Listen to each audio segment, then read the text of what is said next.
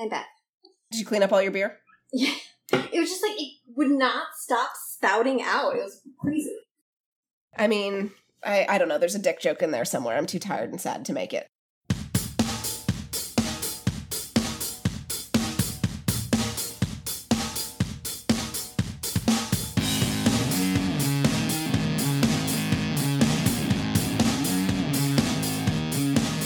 Hello, everyone, and welcome to May We Geek Again, a podcast where we cover sci-fi TV shows through the lens of philosophy and dick jokes. My name is Joe, and I'm joined by my disappointed co-hosts, Shaheen and Bubs. Hi, guys. Hey, guys. This is episode 94 of our podcast, and we're going to be talking about The 100 Season 7, Episode 13. You can find us on SoundCloud and other places around the internet. We love fan feedback, so feel free to come yell at us on Twitter at MayWeGeekAgain or at MayWeGeekAgain@gmail.com. And of course, we always post the episodes to Reddit in case you enjoy long-form discussion.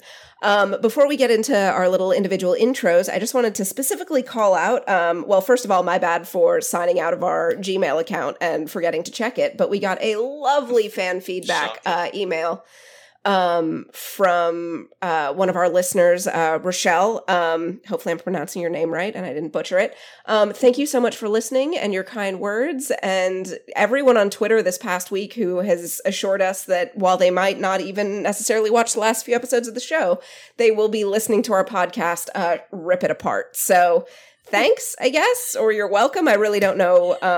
But it was lovely. It has been a lovely ride on Twitter this past couple of days. I mean, seriously, when our podcast is the highlight of the season, you know season 7 shit the bed. Yeah, because this is terrible.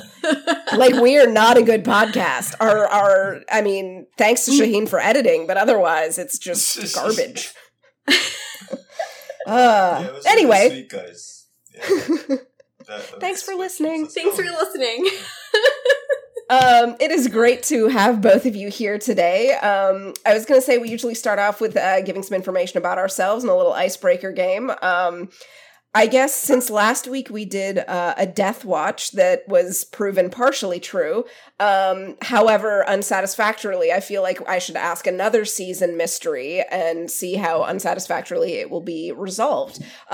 Will we find out who snatched Gaia and brought her to Earth, or nah? Shaheen, Bubs, go first.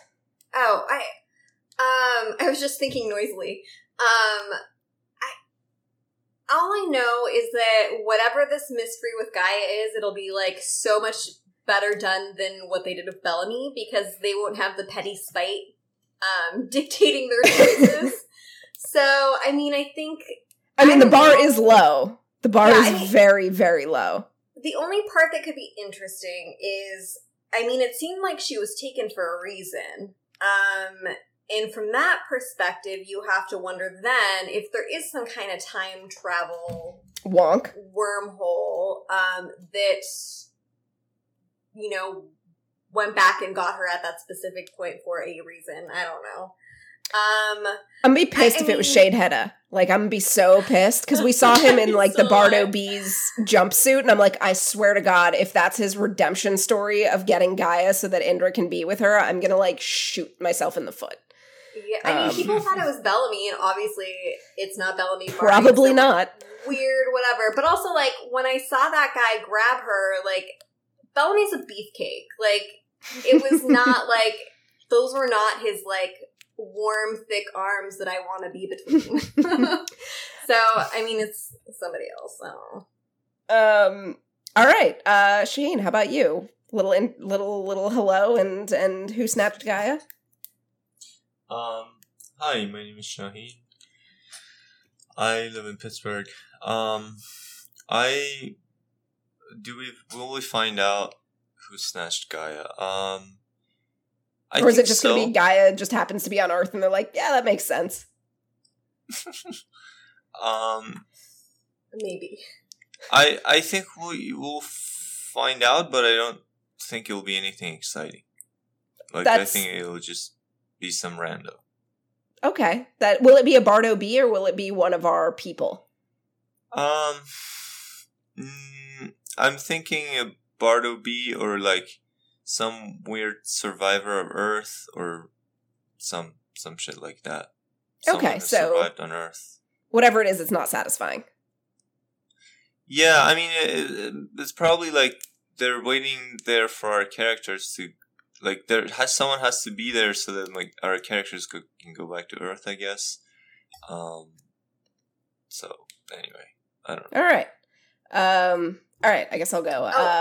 What? I didn't introduce myself. Should I do that or not? Yeah, go for it. Not like anyone. I doubt that anyone who is listening to this podcast is like, wow, I should really start with episode 13. Who are these people? Right? Yeah, no, so my bubbles. I recently went back to New York and moved out of my room, so I'm technically not a New Yorker anymore. Weird. Although I'm Bubbles, a San Diegan, I guess. Moving on. Joe. Great intro. I'm Joe. I live in Austin. That's all I got. I mean, yeah, I think I agree with Shaheen on this. They will somehow let us know, because that seems like a very strange plot point. Granted, that happened during the time of what were clearly some reshoots and rewrites that happened in that season, so it'll probably be like, I bet it'll be like fucking Gabriel or some bullshit, you know, where you're just kind of like, really? Why are you even here still? But yeah, I think if we do get an explanation, it'll be sort of a nothing, and that's about it. All right, let's get into the actual episode. Episode 713, called Blood Giant, directed by Michael Cléat. Unless that was French and I butchered it and there are silent letters. I have no idea. Sure, I took Spanish. Clit. Well, that tracks. Now this episode is E-rated. You're welcome. It's better than a T for teen. Right? Just why? Waste of time. Waste of my time. Written by Ross Knight. So let us get into what I'm sure is going to be a rousingly positive response. What was everyone's overall take? Bubs, let's actually start with you. I feel like this was your, I would say it was your moment, except I feel like it was probably a little anticlimactic. Not to stay with a theme, I guess. I mean, it was kind of just like, I felt like the whole episode I was just waiting for that to happen, basically. So you knew ahead of time? Well, so I had been, I wouldn't say spoiled, because it was very, like, ambiguous. It was like, Bellamy's gonna die before the end, but it was unclear as to when. And they made it sound like it was a good arc, which, I'm sorry, to whom? But, like, the timeline kind of met around now, I guess. I'm like, yeah, it's probably gonna be this episode. And they were really going in hard to, like, completely tear him down. So I feel like it was clear they didn't have a lot of time between trying to get the audience against him and killing him. So I guess I felt like I was waiting for it to happen. There was a moment where I was like, wait, are they not going to do it? Because that moment in the end where Clark's like, not you, you stay here, I lost you. I thought that was like the alternate shot ending where he doesn't die. And they just kind of abandon him to a planet, and that's it? Yeah, and then maybe they would have, like, reunited later after whatever twist is in store with this test war, whatever nonsense. But then, of course, they kill him. And I guess I didn't expect it to be so cruel, is my takeaway. Because, like, he dies alone, having his, like, best friend not only, like, cut him down, leave him behind, and say that, he's dead to her, basically, and then actually he's dead to her. Not just to her, but to everyone. And, like, it's just, like, they cared so little, apart from getting this done. Because when you examine, like, the whole story, like, not it should have been moving. Yeah, like, I mean, like, ignoring Bellamy's arc this season, the fact that, like, if you just say from season 1 through season 5 or whatever the fuck, and you say Bellamy's arc concludes with Clark killing him, like, that should have been an emotional fucking punch. And it should have had a huge build that happened, like, that started, like, seasons ago. But this was, like, 2 weeks ago, Clark was writing on a paper lantern that her biggest regret was leaving Bellamy behind in Polis to die. and that she would never ever forget that he was her family ever again. And it's just like, so, whoa, are you serious? Did you not, like, remember what you wrote last season? Did you not remember, like, season 5 plotline? Like, there's so much that they decide where they want the story to go, and they just kind of point all the characters in that direction. And we see that so many times in this episode with, like, you know, when Raven and Murphy are having their little exchange, which, you know, it was a good exchange, and they have so much chemistry. So, like, obviously you want them interacting more because every scene that they have is great. But, like, so they're kind of sniping at each other playfully, and Murphy goes, yeah, well, you lost all our friends. And literally the only person that they care about still that isn't there is Echo. So who are these quote-unquote friends that Raven lost? And it's just like they throw that word around so many times. What about Miller? Yeah, Octavia was gone. Yeah, but Octavia's not in their group anymore. Like, after... yeah. Remember, like, they went to space, they came back, Octavia, like, got it. fell Okay, off so the you deep mean end. Space Crew. Like, of Space Crew, the Echo's the only one missing.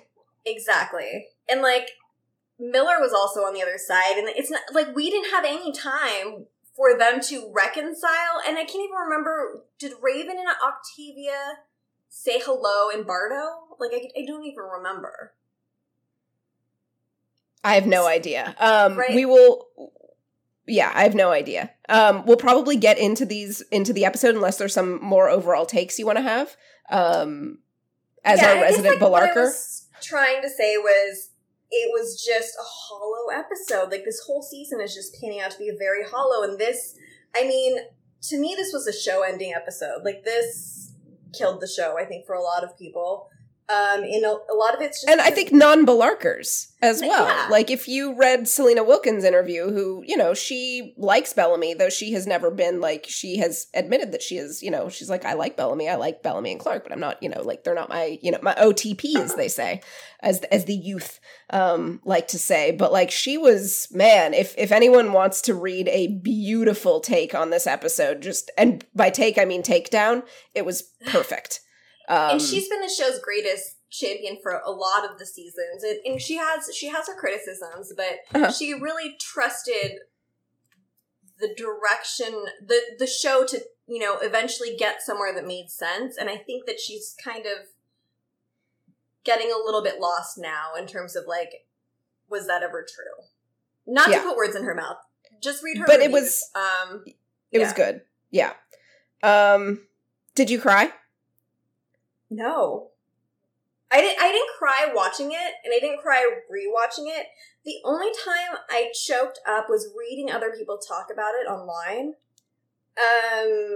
And thinking about just, like, I mean, I love this character so much, and I just expected having this, like, epic story for him. And, you know, not all stories have happy endings, but they have endings. They have, like, a cohesive arc that ends, you know, I don't know, like, it's a real story, not like a 3-episode, like, he basically played a guest star on the final season of his own show.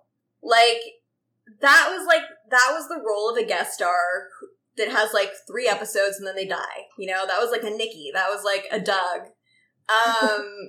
And they gave him that. Like, it's so offensive on so many levels. Not just to the character, but to the audience and to the actor who plays the character. Like, it's just, why would you do that to your own show? How stupid are you? It felt to me anyway, it felt extremely, like, spiteful and petty. And you're because super, they could have level-headed about that stuff. Like, I'm always, like, tin hat these motherfuckers, you know? But you're not that way. But it's that even with the few episodes that they had, I mean, it comes off as very much a last minute decision, because they could have made that ending emotionally devastating. Like, Clark killing Bellamy should fucking matter. It should destroy people, because, like, they were the main enduring relationship on the, you know, for whatever, however you want to read it, the main enduring relationship on the show. And so, like, if they wanted to sow the seeds of Bellamy sort of regressing back to season 3, like, always, you know, still kind of searching for his purpose and his meaning, they could have set that up, you know, starting in season 5 and season 6 and, you know, kind of dribbled it into season 7 and then, you know, it would have mattered. But as it is, they just kind of, you know, slapdashed it on there and nobody cared. Like, your second lead gets shot by your first lead and it doesn't matter. Anyway, sorry. Shaheen, what's your overall take? Sorry, I realized that I, like, led us down this little rabbit hole of what we're talking about. Yeah.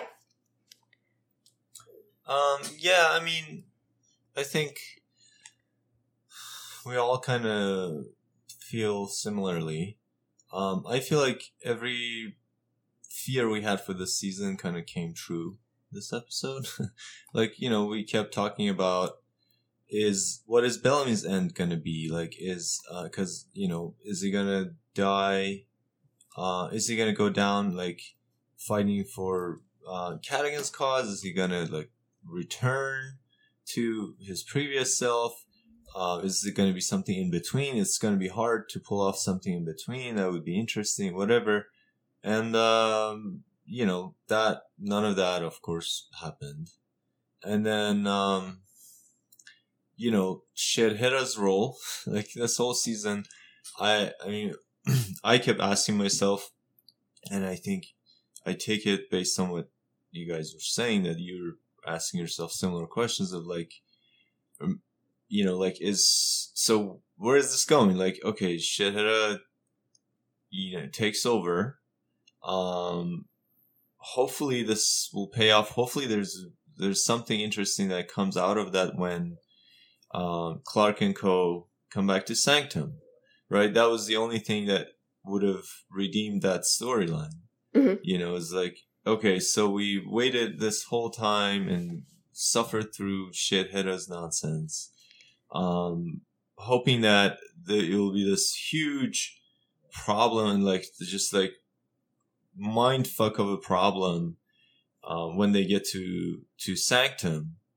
And, you know, it's just like they have to come up with something really elaborate or, you know, clever to get around the whole thing and whatever. But it was just like in 2 seconds. It was over in 2 seconds.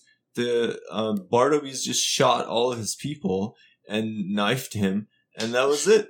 And it was like, yeah, this, like, none of this had any purpose or payoff or anything. Like, it's so anticlimactic. The whole thing, like, the whole shit, like, this whole season, he was like, we were supposed to get more and more and more scared of him and, like, you know, just apprehensive. What is he gonna do? And, like, he's so brutal, you know, and everything. And then it's just invisible people just killed everyone, and that was it. I mean, so, I think that's... unless you have, like, a lot more to go, like, I feel like that's, like, actually kind of a perfect intro to us talking about the episode, unless you have more that you want to cover for it. Well, I just want to say that I appreciate this sort of chaotic confluence of every character pursuing their own foolish goals, you know, with no not to judge, but to connect them. And it's not something you commonly find in stories. Like, stories tend to be very coherent and Chekhov-Gani, you know, like, when there's anything, like, any element of the story has to have a purpose. Every character that's doing something will eventually, like, they all will flow into, like different streams into a river that ends the story, is usually the way people write the story. So it's kind of, you know, innovative and postmodern and whatever to have all these characters who are just absolutely doing their pointless own things happening. Yeah, so I appreciate that. It makes the story feel more realistic and less preachy. You know, you get the feeling that, like, yeah, the story is not saying anything about, like, this is where it should go, or this character is right, or that character is wrong. It's just a bunch of people doing their thing, and you can decide for yourself who you side with or whatever, which is what we like about this show. That being said, there are rewarding and unrewarding ways to do it. Like, I don't know, if each of these stories play to the same theme from a different angle, for example, or Well, I think that's what they were trying to do. About. At least with the like the Nikki and Raven, and I think Indra and Shaydheda was supposed to maybe be a parallel, except Nikki really had no fucking purpose this season, and Raven has already killed a bunch of people. About that. Even Nikki's story didn't have any payoff or purpose. No, and then, like, Indra not killing Shaydheda, like, it doesn't show that she, like, suddenly grew out of being bloodthirsty. It's like, no, she had legitimate reasons to kill him repeatedly, and every single time they have glued the idiot ball to her hands and are like, no, I'm sure if I just leave him to die, it'll be fine. Yeah, that pisses me off. Anyway, let's get to the incident. All right, So in the notes, I just wanted I was told by my girlfriend to call this out because I was like, what can we call this section with the crazy Bill Cadigan's cult people? What can I call it in the run sheet that no one will ever actually see? But I thought that it was especially clever. The Honeycomb Klux Klan is how she described the white robe people. Anyway, so everyone arrives. Somehow Raven figures out that it's Shaydheda of all people who's in Russell's body. I will call out that I appreciate that Bill was all of us when he had no time for Shaydheda's bullshit. Like, I did actually appreciate the Bardo Bees just murdering all of the lackeys because we've been wanting that to happen for a while. Yeah. Like, I was pretty pleased. What did you guys like of that sort of intro and sort of, meeting of the two old white guys that have been introduced in the last 2 seasons? How'd that go for everyone? I think like Shaheen kind of just said it, where it's like we have been tasked with suffering through the Sanctum plotline the entire season, literally the entire season. Like this was episode 13, right? Mm-hmm. And everyone has wanted off of Sanctum. Like, I have not found one person on Twitter that I have seen who's like, Sanctum storyline, guys. It's just, it's where it's at. There was, I think, one person I saw on Reddit, but, I mean, I don't know who hurt them, so. But yeah, no, so we've been suffering through this plotline, and not to say it hasn't had its moments.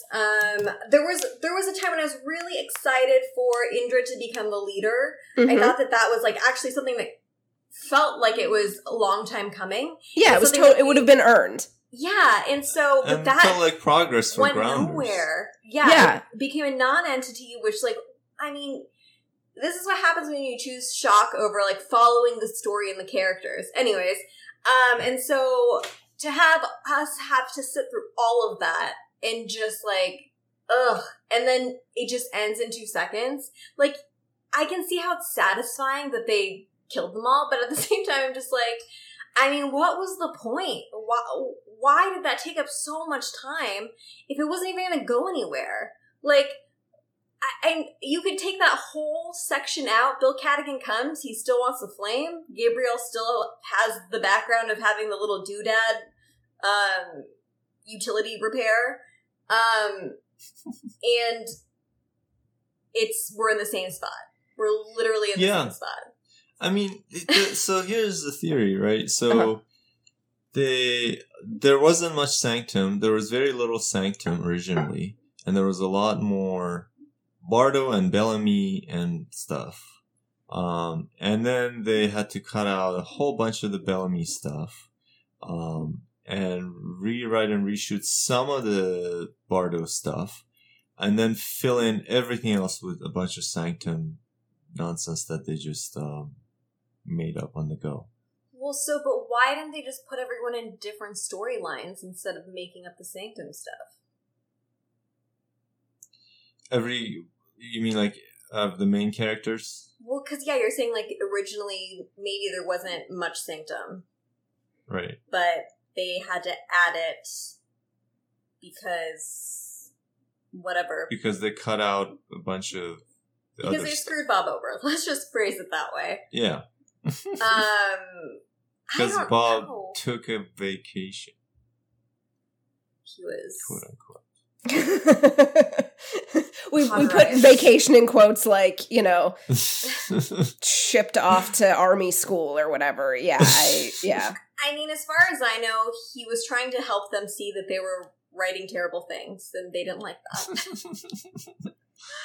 So, yeah, I mean, that would explain a lot of things. But, yeah, in any case, this is the final product. And, yeah, I mean, I think Bubs and I are in total agreement. Like, what is... And again, like, I don't want to be, like, too classical and, whatever, like, everyone should follow Aristotle's Poetics or anything.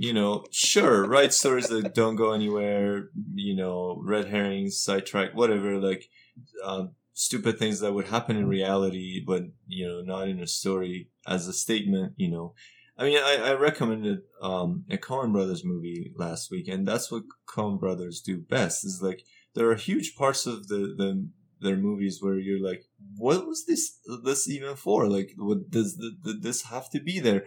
But it's so good. It's so rewarding, and you love watching it, and it's hilarious, and it makes you think about the characters and everything. And you're never completely sure that it was completely irrelevant. It always leaves you thinking, what was the deep relevance of that scene to everything else, It has enough in it for you to, like, go back. And, like, when you rewatch the movie, you don't fast forward that scene. You're like, yeah, this is fun. I want to watch this again, And, yeah, so, like, there are ways to write these sorts of things, stories that don't go anywhere, that's still rewarding. This was not one example. This was not it.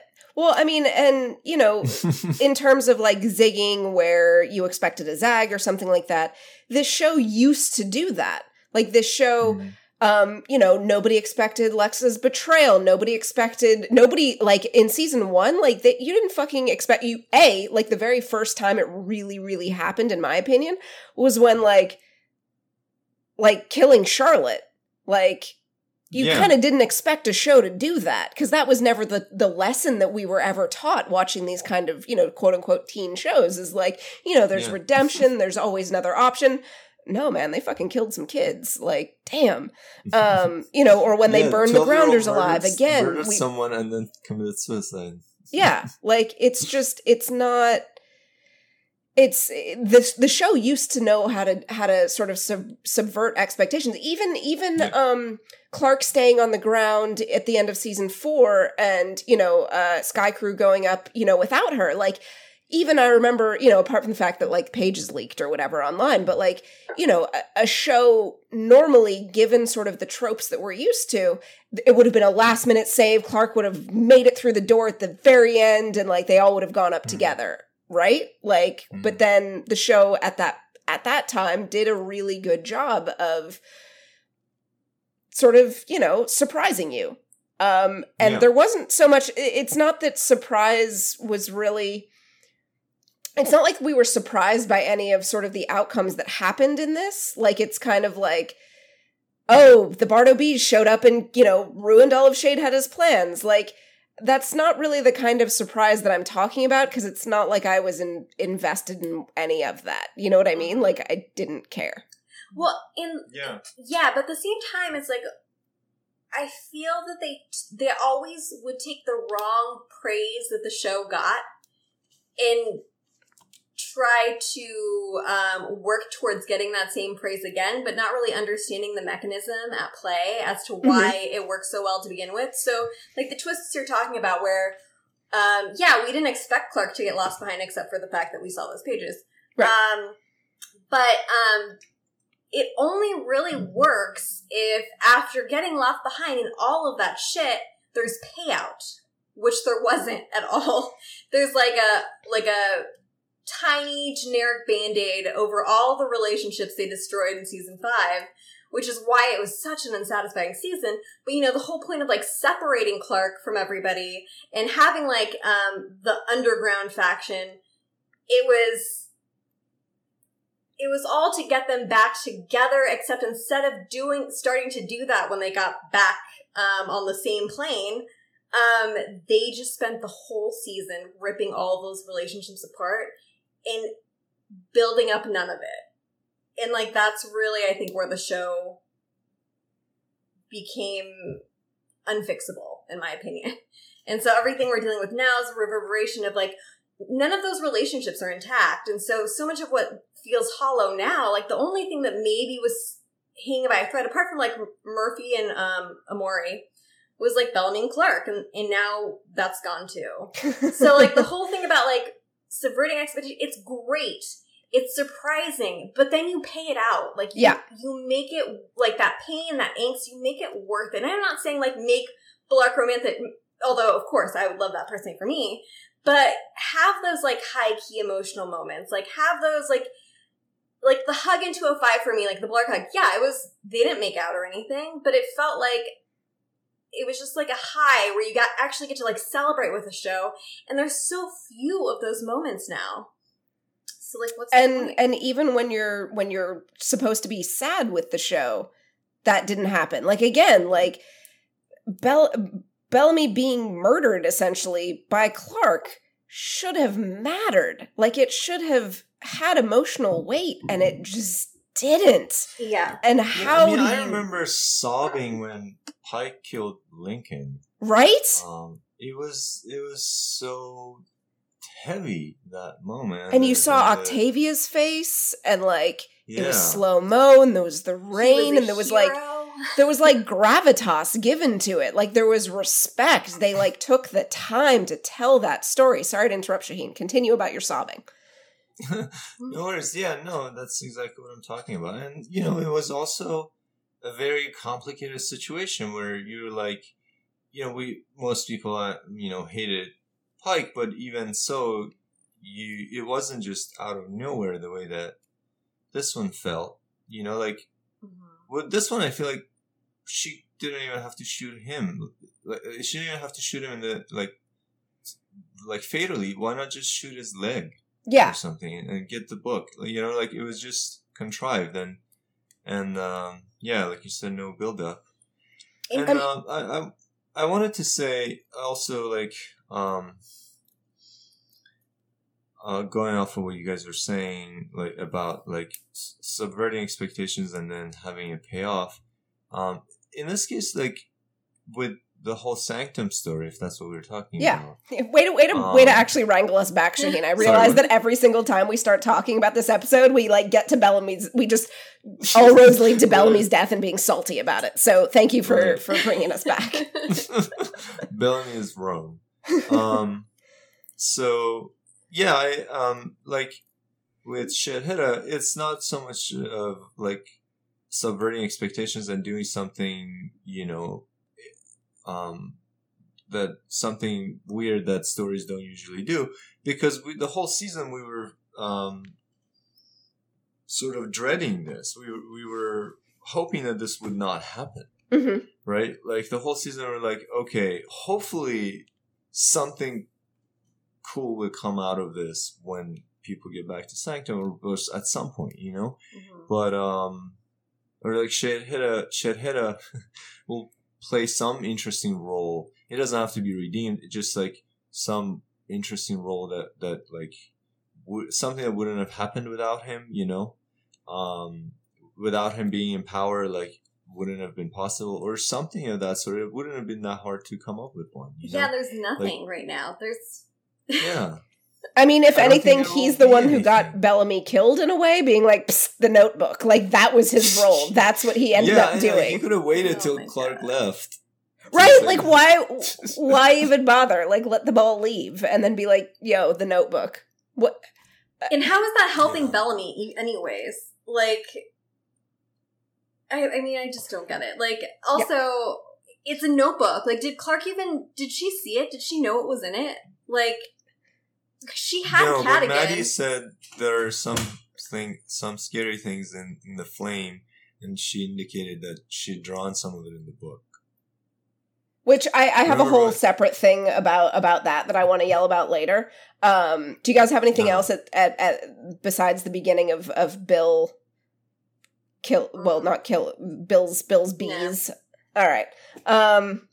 So I figured the way that we'll kind of talk about this episode is we'll sort of talk about most of the Honeycomb Klux Klan. I love that. That's terrible. We'll talk mostly about that, and then we'll maybe jump. Depending, we'll either finish up with Bellamy or we'll jump into the reactor and then finish with Bellamy. We'll kind of see how the flow goes. But basically, after Bill's bees kill, and they're like, deuces, let's go get the flame, and they all walk outside, and Murphy, quite naturally, I think, asks Bell, like, yo, what's the play here? And, Bellamy's like, no, man, Kool-Aid, it's delicious. To your point, Bubs, we did get some actually good work with Raven and Murphy, because again, like, even though we never see them together as much as we should anymore, their work together is good. They have great chemistry. But you made an interesting point in the notes about how there's the narrative choices and the dialogue choices are all to like get everyone to shit on Bellamy as soon as possible. Oh yeah, they're like everyone is immediately like so cruel about it. Like, Murphy's first thing is pinpointing in on like, oh yeah, I can totally take like invisibility and like ray guns, but like Bellamy what's the deal with like what could he possibly know in that moment about Bellamy wearing like different clothes? It's not like they don't wear the same outfit for like years, right? Like, what if he had an accident? Yeah, that's what. Yeah, like maybe he shit his pants when he was going through the flu network to get back to Sanctum. Like, it's just like the way that it's zeroed in on like Bellamy's in other clothes, and it just like it goes on from there where like they're just talking about they're totally mean girling Bellamy. They're mean girling him, and so I get that it's supposed to like get everyone against him and tell the audience like, yeah, he's lost cause, so don't care about him. But I mean, it doesn't work. It just sours the whole situation further. Do you think that's what the narrative was intending, for us to, turn against Bellamy? I'm not even sure that was the goal. I go back and forth because I know what you're saying, because, just to briefly get ahead of ourselves to that scene, where Bellamy's like talking to Clark while she has the gun on him, in his eyes you can see like how much he believes what he's saying, and he's just begging for her to understand where he's coming from, and it's heartbreaking. Yeah. When you think of it from that perspective, you're like, Clark, you've been his like friend forever. You guys have trusted each other through thick and thin, and are the first ones to forgive each other. And in this moment, like, why are you so against trying to understand, what happened to him? Like, it's not like he just woke up and was like, oh, I think I'll join a cult today. Obviously something happened. And so, I mean, I just feel like there should be more care with, like, what do we do about Like, it should be, what do we do about Bellamy? What's going on? Like, what how do we deprogram him? Yeah. Like, something. I mean, I think where the narrative really failed is not even the characters and the way that they're treating Bellamy, because, like, everybody's been fractured or whatever, but, like, we as the audience were never really on Bellamy's side. Like, they didn't give us enough of Bellamy's transformation beyond I saw a being of light. Like, if we had gone there with Bellamy, if we had seen what he had seen, if we had, like, had more of a reason to see his side of things, of this profound experience that he had, or like, what had changed him, or what he believed, something like that. But instead, the audience is in the exact same position as Clark and Murphy and Raven and everyone, to just be like, what the fuck happened? This is weird. Like, it would have been so much more, there would have just had so much more impact if, like, the audience, for example, saw both sides and saw that, like, Bellamy believes this, and this is why he believes it. And this is, like, it does seem crazy, but you guys need to hear him out. Plus also being able to see, wow, he's a fucking weirdo. Like, what the fuck is going on? But like the writers never gave us that for us to be on Bellamy's side ever. Does that make sense? Yes, but at the same time, it's like, again, it's with all the seasons we've watched like, we do know who Bellamy is. Like, even in season 3, which was admittedly super hard to watch, I can still pinpoint exactly why Bellamy did what he did, and it made sense to him based on everything he'd seen, everything he'd dealt with, and carrying the guilt from being the person who trusted a grounder, and that got, like, the last people of Farm Station killed, who had already dealt with so much at the hands of Azgeda. And so I get why he did all those things. And so I'm still inclined in this moment to trust that what he saw was compelling enough that he believes it. So there's aspects where I'm like, I'm like, well, I believe it in the sense that everyone should at least be listening. Where it breaks apart for me is his whole, like, lapdog routine with my shepherd. Because, like, what the fuck is that? Like, it doesn't even make sense. If the whole thing about this cult is that it's about everybody and no one person is more important than the other, then you would not fucking have a caste system and Bill Cadigan being like this holy leader. There would be no holy leader. Because the whole point is ascending, and it's everybody ascending. And so having Bellamy following him around like this pathetic little, like, slave almost, it's just like, I mean, it's disgusting. I think, and again, this goes back to them sort of regressing Bellamy back to season 3, but with way less finesse of just being like, guess who has daddy issues? Look, Crazy Bill called him son and, like, you know, told him that, you know, life is hard and, you know, but you're making the right choice. You're special. Like, it was totally Pike 2.0, except Bellamy's supposed to have grown since then. And also, like, but I still stand by, it wasn't just, like, daddy issues, because, like, Kane offered the same thing, and Bellamy went with what he felt was safest for everybody. And so, like, even though Kane offered the exact same things in terms of, like, a parental figure and saying, like, it wasn't your fault, this and that, where Pike won is that he said it was your fault. And so in that, it, like, gives Bellamy agency that this time he can make a decision that actually protects people instead of doing the opposite. So from that perspective, it's still, it doesn't make sense that he's following someone around like this. Like, so yeah, I definitely agree that them having a shepherd or, like, you know, someone they revere is not consistent with the idea of transcending and, you know, leaving behind individuality and, you know, becoming one, everyone becoming one or whatever. And, you know, there being no, like, partialism and tribalism, it sort of contradicts all of that. We've seen other contradictions in the Bardo V religion. You know, the fact you know, we talked about, I still don't understand why they execute or exile anyone. You know, anyway, so so I agree with that's weird. Regarding Bellamy, I was also gonna say, I mean, I also feel the same way about a lot of the stuff that you guys said, especially Bob's. Well, I was just thinking that, like, I mean, it's confusing, you know, going back to whether, like, is the story trying to get us against Bellamy?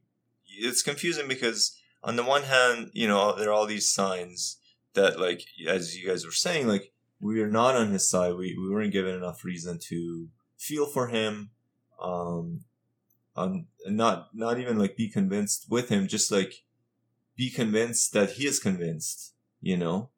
And so, and his, you know, so, submissive and sycophantic is, you know, my shepherd or whatever, and that makes you not, like his current self. And, you know, of course, every other character is shitting on him, and so if you like those characters, you'd be inclined to not like him.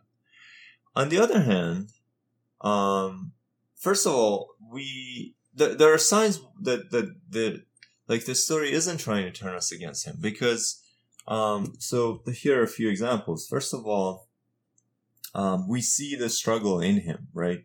If he were like callous, the best way to turn us against Bellamy would be to show him being just callous and not give a shit, right? And if he were like, yeah, my friends don't get it, my shepherd, it's fine, we'll take care of this, whatever, I don't care what they think. That would have really, denigrated his character for us. Mm-hmm. But every time we see him talk about this, he's really devastated that everyone thinks he's crazy, and he's like, I'm trying to walk this tightrope. I don't want to fail them. I don't want to fail you and my cause. And I feel like I'm failing both of them because I'm trying to straddle this thing. And so we see the struggle in him, and we see that he still cares. And, he's not a, crazy guy, he just believes in this thing. Like, they could have shown him be like super, just like reprogrammed and like, whatever, like just not someone that you can relate to or someone that's just lost their mind, but he doesn't come across that way. So that's one reason. Another reason is that what Bellamy is saying and what Cadigan is saying is kind of proven right time and time again in this episode. And they even comment on it. They're like, yep, here's another example why someone's doing something stupid, because they love an individual and they care about one individual more than everyone else. Here's another example. Shithead is a clear example, right? Like, Cadigan arrives and is like, this is perfect. This is exactly what I'm talking about. This is where you end up. Well, except that Cadigan is like, no more violence, but also kill all those guys. I forgot that, like, I wanted to, like, have us talk about that, so that's actually a really good intro for that, because, like, I think all of us had notes in there being like, violence. Yeah, no, I think it's like he called Shithead what did he say? He was like, normally I'd love to recruit blah, blah, blah, but I don't have time for your barbaric, I don't know, something primitive tribalism. Yeah, that. But at the same time, he just kills everybody. Isn't that tribalism? He has his cause, his goal. Like I said, there are definitely contradictions in the way that Bartleby's behave, for sure. In that particular moment, though, I could see, because they arrive and the guy says, kneel or die, so that's a threat. Right, that's direct threat of violence. They're saying, we're going to kill you. And so, and you see the people who have guns, and they only shot people who had guns. Mm-hmm.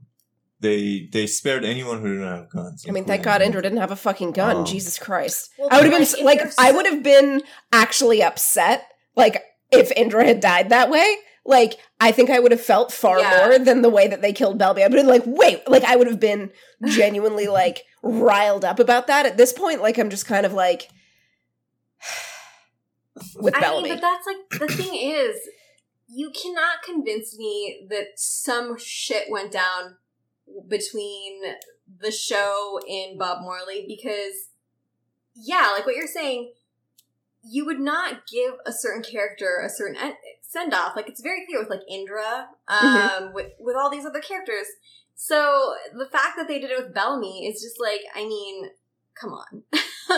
Anyway. But anyways, yeah. So sorry, was Shaheen saying something? Listing, I was just listing reasons from within the narrative why we're not supposed to turn against, or like why I'm not compelled to be against Bellamy. Mm-hmm. And so one reason was, like, we see his struggle and his moral character is still preserved. We can see that his intellect is intact and his morality or values are intact. The other reason is that the story is kind of proving his point. Like, even his own death, Clark killing him, proves his point, right? Is like, this right here is case in point what you're doing to me, because you wouldn't have done this if you cared about this one little girl more than everyone else in the world just because you spent 6 years with her. That's kind of stupid. And now you're going to kill me, who I'm also very important to you. And so, it's just, Cadigan says, like, this is it's not only destructive, it doesn't even make sense. It contradicts itself because you end up hurting other people that you love because of one person that you love. And so it's not, so the whole story is just kind of proving Bellamy's point. So I'm not really turning against him. If anything, like you were saying, those other characters are just being jerks because they're not even hearing him out. And so, if anything, kind of turns me against them. I'm like, you guys, if you're like, wow, you were our longtime friend. What happened to you? Then we'll write back at you. Like, you're my longtime friend. Why don't you, like, why can't you listen to what I'm saying, you know? Like, the narrative didn't really have Bellamy. Sorry, go ahead. That's it. I was just saying those are some reasons to think that the story isn't even trying to turn you against him.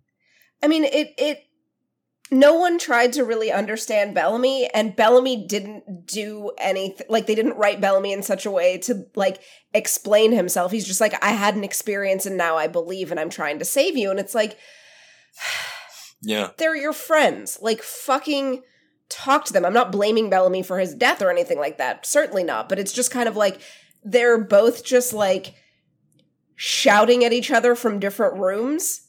Does that make sense? Yeah. Mm-hmm. Yeah. And it's like, it was funny that one time when they were like, Emory was like, hey, these are the clothes of someone who has this story. And Murphy's like, yeah, Bellamy, tell us your story.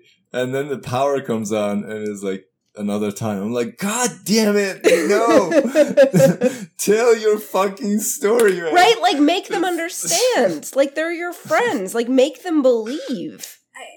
Yeah. Well, but I don't think he can put into words, like, whatever the fuck he experienced. And, more importantly, the show cannot verbalize it because it's not, like, a real thing and they didn't really think it through. And how on earth are they going to... It's like one of those things where it's like a mystery, but then they don't ever answer the mystery because they couldn't figure out a way to actually write something that was a good mystery. That's kind of how it feels to me. And like, I get what you're saying, Shaheen, that, like, yeah, it's not that the narrative is totally against him, but I think it gives enough where it's like, we had a whole episode, the prequel episode with Bill Cadigan showing, like, what an absolute asshat he is. And so he's on that side. We have been firmly shown, like, what kind of person he is. And so, like, aligning Bellamy Sorry, with what him, kind of person who is? Oh, Cadigan. Nice. And so aligning him with him, it like sets the tone, basically, is how I feel about it. Yeah, no, I started by saying it's confusing. Mm-hmm. I agree with you. I mean, what does it mean to say confusing? I mean, it's not an article. It's not supposed to make a, point or anything, but it's just, from like the emotional, I think that's maybe one reason why it doesn't feel so heavy and momentous when Clark kills him, because the story has made you feel all kinds of ways about Bellamy and like you don't even know how you feel about Bellamy at this point, I didn't know how I feel about it because of all these things, because like on the one hand he is frustrating, on the other hand the other people aren't really listening to him, and by not listening to him, they're proving his point. Like, they go around harming everyone or, like, endangering the entire human race because of their personal attachments. And so, yeah. Anyway, so it's confusing in terms of, like, what you should feel about Bellamy. Sorry, I'm thinking, like, so we trying to figure out how to get us back into the run sheet. Yeah, sorry. No, we're good. Like, yeah, everything just keeps on. I think it's correct that everything keeps on leading back to Bellamy. But I would like to move us along just for a hot, quick second in terms of us going, why the fuck? Which would be the Gabriel and Jackson scene. First of all, Jackson's still alive. How about that? Hey, neat. I would also like to call attention to the fact that the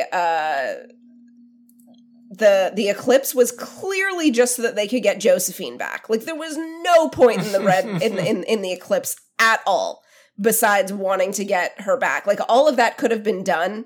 Like, it had nothing to, like, there was absolutely no point, except unless we needed to, like, kill a red shirt Bardo B and I guess find a way to, like, kill the guards outside of the reactor? I guess. I mean, they needed some sort of crisis, some sort of emergency that would require people to evacuate and go into hiding so that all the things can happen. Yeah, I would say I don't hate it coming back. I mean, yeah, at least it served a purpose. Yeah. But we did get Gabriel sciencing and setting himself up clearly to be a hero at the end. And we saw Jackson again, which we haven't seen him in a while because where the fuck was he, I guess? Did you guys have any thoughts on that scene? Anything that they're setting up? I just like going back into like what you were saying about like Josephine being there, and they only like thought to do the red sun because they wanted the actress back. I mean, that was something that Selena wrote in her review, which I really like, resonated with me, was that it seems that the writers are more preoccupied with writing for the characters they just feel like writing for, and not so much for what serves the actual story or the narrative. And Josephine was given as an example, but for me, the bigger example is Gabriel, because it's like, you don't need him there. You don't need him there. Like, you replaced him with Raven trying to bring back the chip being coerced into bringing back the chip. And it's the same story. It's like literally the same story. So I don't really. Yeah, it feels like they just.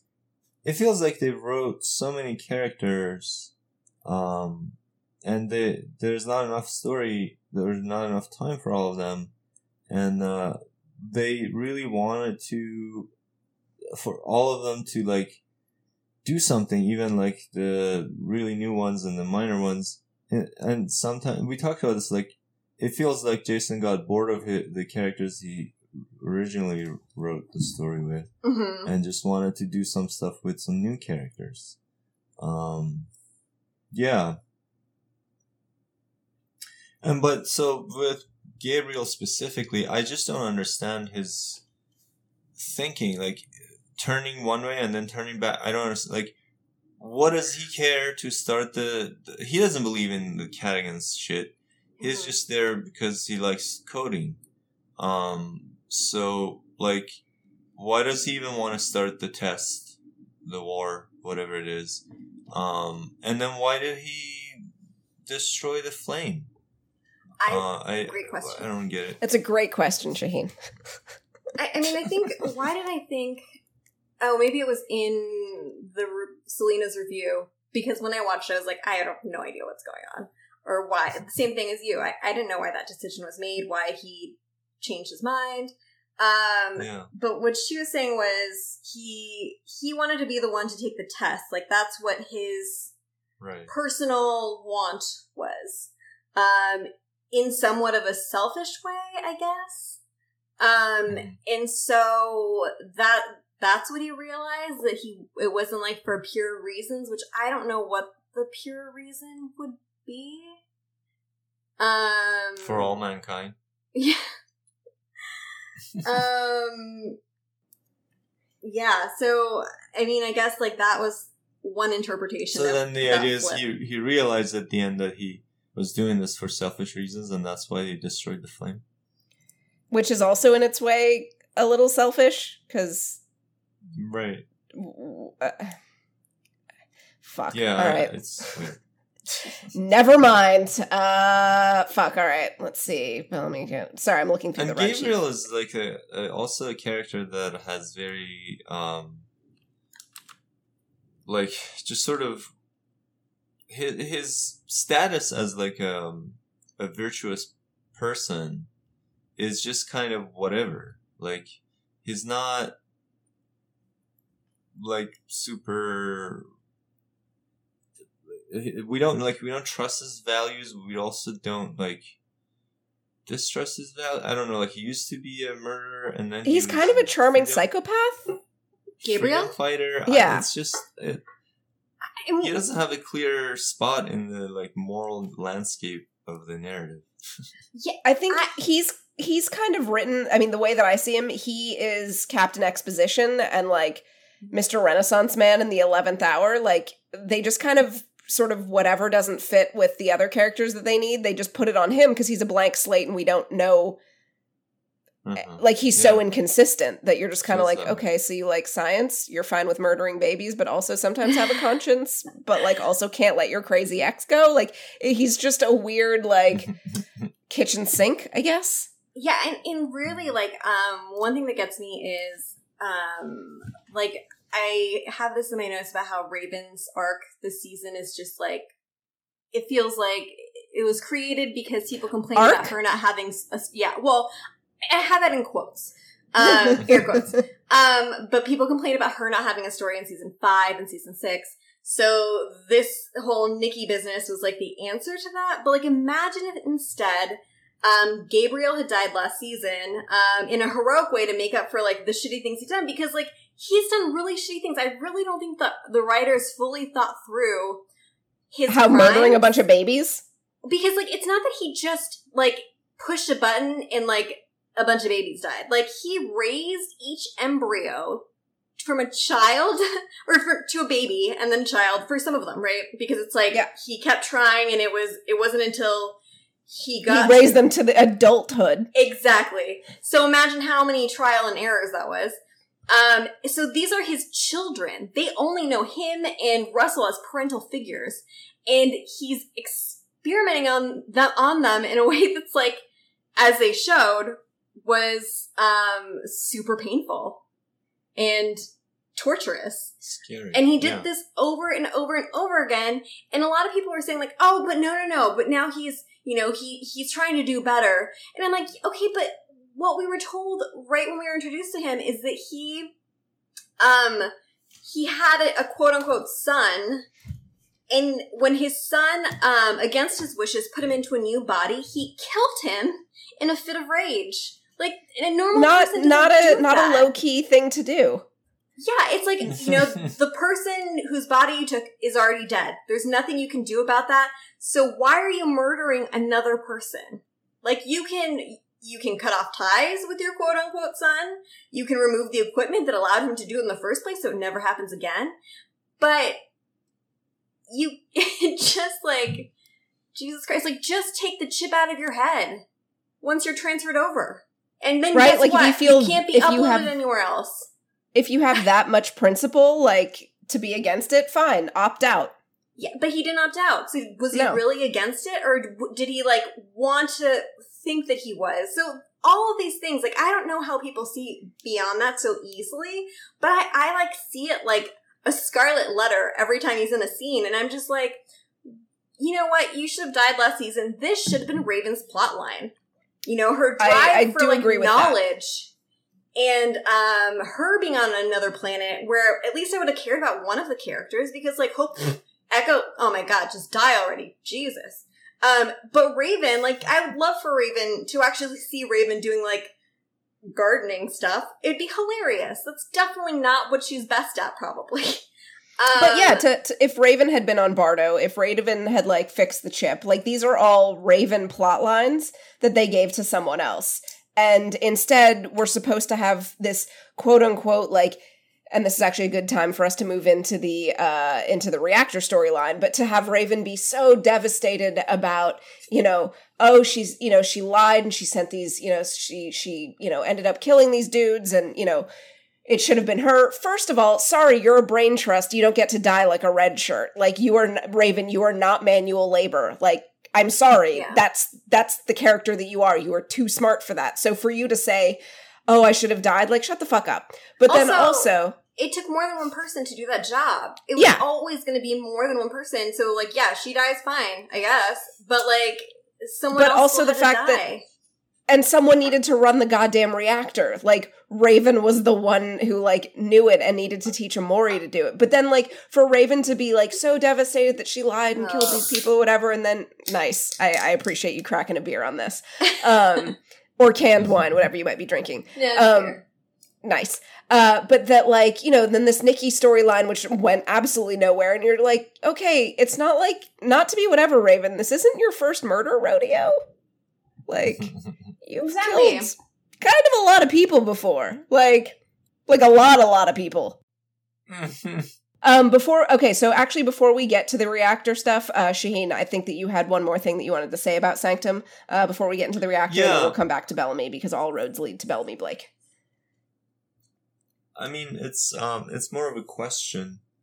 So someone remind me again what happened to the flame. So they took out Maddie. When did they take it? In season 4? Season 6, they took it out of Maddie. Season 6. And then at the beginning of this season, there was an awkward rewrite where Clark hung out with Gaia because they were best possibly lesbian lovers for the future. I don't know. It was weird. And then they buried So the flame together. But It was like out of nowhere. why did people think it was destroyed? Oh, it was destroyed in season 6. Yeah, when they took it out of Maddie, they, like, fried it like an EMP. And that's where Okay. Shade Hatta's code escaped, and because they have, like, hella strong Bluetooth, was able to get into Russell. So it makes perfect sense. So they say it was destroyed because they used an EMP. I think so. Okay. And so there was one time when it looks like they smashed it, but that was like a fake one, right? Yes. Yeah. It was, like, decorative. Yeah. Is that cleared up for you? Sure. So if we move us into the reactor storyline, first of all, I don't care about the fucking kids. The more that I watch this show, A, I don't care about the fucking kids, and B, like, absolutely no offense to Lola, but, like, Maddie, the whole, like, mama bear thing that they did with Clark, not great. No one liked it season 5 to begin with. I really am not a fan of... Okay. Anyway. I mean, So, no one reactor. liked that. No one liked that. Like, am I a bad Rewind. person? Because, like, I'm not, I don't get kids, so, like, I wasn't sure if I had the wrong read on this. But, like, what it did for Clark's as a character, which was already kind of suffering and nebulous, it just kind of, like, made her into a caricature, and now you're just kind of, I don't know. I don't give two shits about the kid storyline, though, I'll tell you that. I mean, it's just, like, also, it makes me so uncomfortable that kid is a spitting image of Jason Rothenberg as a child. Like, I cannot unsee it, and the whole time, like, I cannot believe you found your self-insert that's exactly you, but a child. It's creepy. I mean, and yeah. Also, the whole, like, Murphy is and isn't a hero debate that they had at the beginning, which was supposed to be kind of funny. I can't imagine Amori wasn't just kind of like, you know, I'm right here, right? Like, everyone is piling on Murphy being a hero, and Amori has done so much this season without any kind of recognition Yeah. for it. No, absolutely. It's kind of just rude. Drives me crazy. No, it's so she's shared a lot of the same screen time as Murphy, and she has half his lines. And she, like, all the things she's done, the initiatives, those were her ideas. She's the kind of like the bleeding heart of the couple who's trying to do all this, and he does it because he loves her. Yeah, and yet he gets all the credit. And he gets all the credit. I mean, like, uncomfortable implications. Yes. It's not great, Bob. So here's a question that I have for you guys, that this was actually, like, almost going to be my well, actually, but whatever. Mm-hmm. So after all this shit happens, and Clark ends up talking with Maddie, and then, because we already talked about the Nikki shit and being bullshit, so I'm not even going to lead us back into that. I love that you have a note here, Shaheen. Even Nikki's story was proven to be pointless, so I think that's all the coverage we need for Nikki. So I know that, like, okay. So Clark doesn't want Maddie to let anyone know that she, like, has any sort of memories because, you know, whatever code is in the flame, they don't want to get out and whatever, like, they don't want to get it to Bill. Right, okay. Here's my question. If they all think that Bill is full of shit, what does it matter if he has the code? Like, who cares? Fine, give it to him. I don't give a shit. Like, who gives a fuck? Like, let him have it. Let him start his final war. If you don't believe in it, great. Like, it's not like I have gone to people's houses who, like, are vaguely religious and I have to, like, you know, bow my head at dinner just to be respectful. Like, I don't fucking believe in it. Like, who gives a shit? Am I the only one who kind of, Clark's, like, lost the breaking point at this? Like, it hit me like a ton of bricks as I was watching on my rewatch for this, being like, wait, hold up. Who cares? Exactly. And what quicker way to get Bellamy on your side than, let him show the book. Let Maddie say what she knows. Let it all be for naught. And then be like, see, it's not real. Can we move on? And if it is real, then great. Then we know it's real. Right? It's senseless. It's like, Shaheen, explain it to me. Like, I feel like you can always, like, sort of find this, like, philosophical thing of, like, why or something. Like, I feel like you always have the, like, well, like, what if you looked at it from this perspective? Like, I cannot rack my brain and find out why they don't just give him the fucking code. Yeah, no, I'm afraid I'm gonna disappoint you because I don't know that I have any explanation. I mean, we asked this question. I had this very question before when, you know, Clark and Bellamy were arguing in prison. Wait, when? On Bardo, where got it. They were, and Clark was like, "No, I'm not giving this to Cadigan." And we asked this question, we were like, why though? What do you care? And so, I completely agree. I mean, the only thing that I ever thought was behind it is that they just don't trust Bill Cadigan. They just think he's up to no good and he's going to do something shitty. But that's it. Like, it's a very vague thing. It's not. Right. Like, it seems like they're just, like, trying to be, like, contrary about it, being like, oh, well, you want this? No, you can't have it. And it's like, like, if they... Clark seems very spiteful and petulant. Mm-hmm. Right, and she's not calculating at all. Like, where's smart Clark? She got eaten by the blood. I mean, usually Clark would have been, I feel like her focus would have been, okay, how do we get out of this? Right? And then she'd be like, oh, you want this thing? All right, well, that has, you know, no implications for us anymore. So, deuces. Like, she, you know, she used to be like, I don't know, leader who was focused on, like, getting a deal or getting, like, strategy. You know, finding a way out. Yeah. And in this case, is like, they're saying, there's the door. Just give us this toy, like, old broken toy. And there's the door. And she's doesn't care about the way out anymore. She's, for some reason, against just this happening. Yeah, I don't know. Yeah. Okay, so I'm glad that, like, I was not crazy on... You're not. And I may have, like, you know, blown my actually load, but, like, I was just watching, I was like, why does Clark care? Like, so, don't tell anyone. Don't let anyone let anyone know that you have this information. Why not? Who gives a shit? Anyway. Yeah, I mean, with Maddie, she's paranoid that they're gonna, like, want to hurt her, like, put her in MCAP or something, or, like, I don't know, like, extract her memories maybe.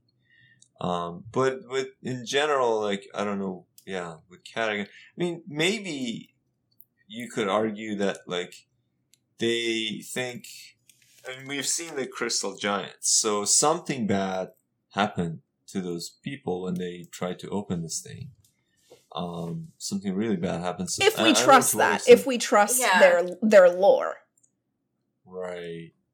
And so maybe they just think, like, okay, whatever this thing is doesn't look good. Doesn't look like a spa treatment, so let's not give it to Cadigan, which is something that Cadigan and Bellamy and everyone else should been thinking about. Like, oh, by the way, the cost of losing is really, really high. So do we still really want to do this? Like maybe we should figure out, ask about the code. And then, they're going to get to Earth and Jordan's going to be like, so, hey, about that, like, war, it's actually just kind of like a little bit of a test. Like, whoops-a-doodle, like, I mean, can we get to the answers? Does someone have, like, the answer sheet? Yeah, like, who's got the teacher's guide? Yeah. All right, so I've been irritated about that. Is there anything that we want to do about the reactor? Any faithful that you guys want to call attention to? Anything more about Nikki? Anything?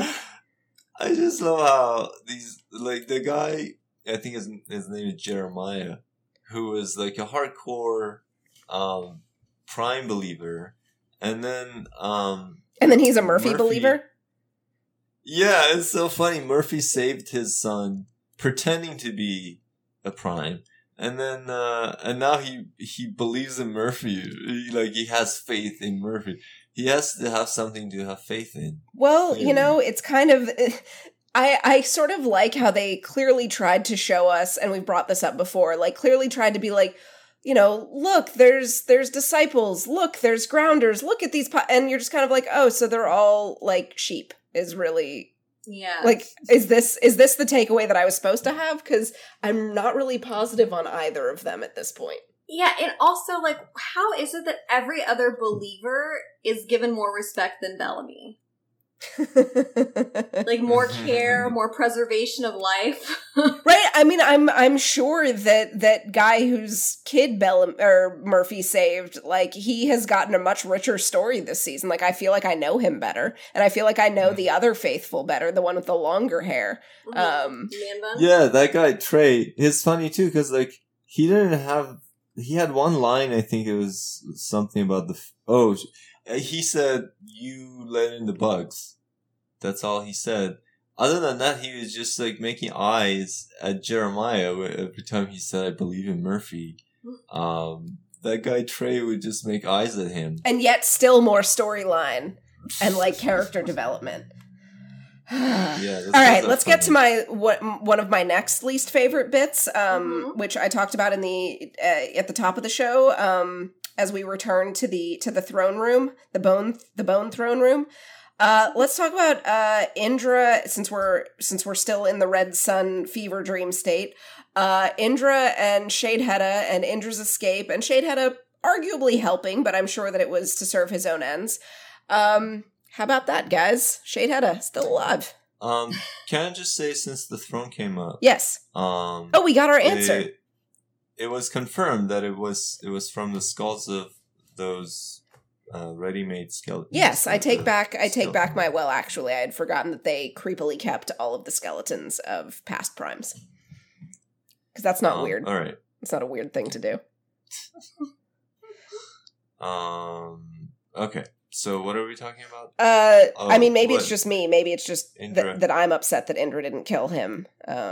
Wait, that's part of the reactor crew? No, we're done with reactor unless you have anything else you want to say. Oh, okay.